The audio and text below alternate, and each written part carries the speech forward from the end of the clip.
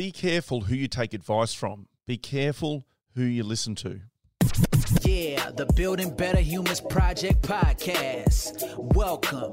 Be motivated and be inspired. Let's go. Hey team, Glenn Azar here. Welcome you back to the Building Better Humans Project podcast. Hump Day.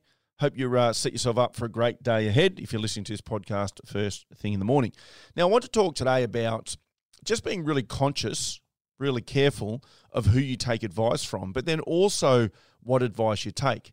Now, where this comes from for me is I'm not a big believer in people being gurus. I've had people call me that, which is absolutely comical at best because I'm as flawed a human as you'll find, and I'm just a bloke that's having a crack and constantly trying to learn, but I'm certainly not there yet, and I don't believe I'll ever be there. So this idea that we look up to anyone and call them a guru it actually triggers me a little bit. I just find it ridiculous, of course. And anyone that I respect in this field, I feel would have the same, belief pattern.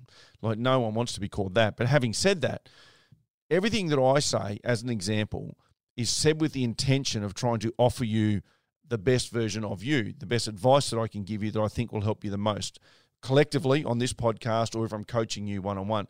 But that doesn't mean that everything that I say is correct or that everything that I say is going to be right for you.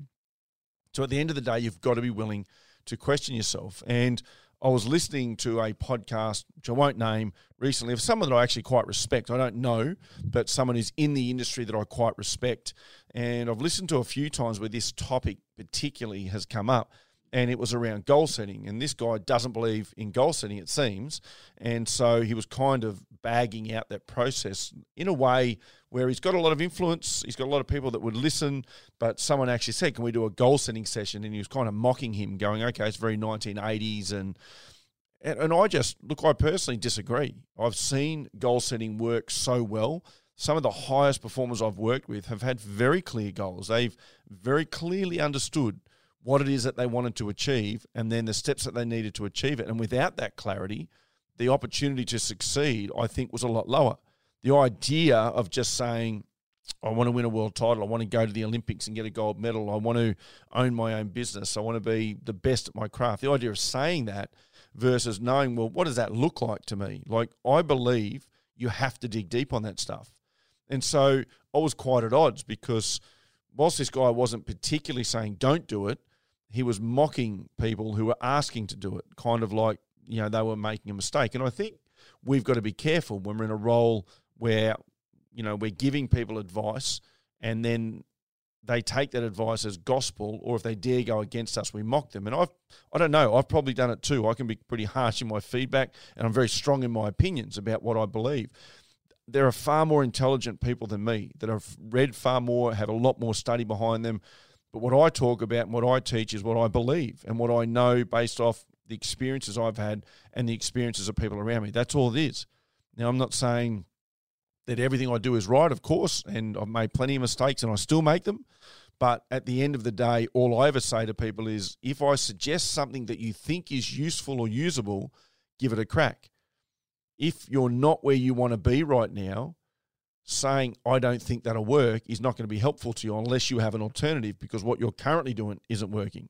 So either way, you want to be looking for the next thing, but then be conscious of listening to people who mock the idea of you making a change, or in this case, goal setting as an example, because a lot of you, that word would trigger. A lot of you have tried goal setting and you failed. So the trigger isn't the goal setting. The trigger is your failed experience with goal setting. That's the thing that would most likely be the thing that's upset you in the past or that causes that trigger, because you have a negative association with goal setting because in your previous experiences, it hasn't worked. But the truth is, did you do the work? Did you have a clear enough path? Were you really clear on your non-negotiables and why you were doing them and why you chose them? I truly think you have to have clarity around that stuff when you know what, if you're looking to achieve something really big anyway. When you know what you want to achieve, you've got a better chance of achieving it. When you're happy, healthy, fulfilled in life, and you're kind of, just going along, great. I'm not saying we have to be goal-driven all the time, but what I am saying is if there's something you want to change or there's something that needs to happen differently for you and you don't know what it is, spend some time finding out what it is. working the goal, working the action systems, getting accountability buddies, all of that stuff, and don't be mocked by other people. And I guess the point to all this is just because someone's successful in your eyes, whatever you call success, doesn't mean they have all the answers. Doesn't mean that their answers work for you. Obviously, success leaves clues. There are some answers there, but don't just assume that because someone's where you want to be, that they have all of the answers. Be willing to try things on and see if they fit for you. But also be conscious of who you take advice from, because if someone's never succeeded, if someone's not even trying to succeed in life, I'm probably not taking advice from them. But the other end of that is just because someone succeeded doesn't mean their advice is going to work for me. You've got to find your own truth. So that's really important. Be conscious who you take advice from and what advice you take.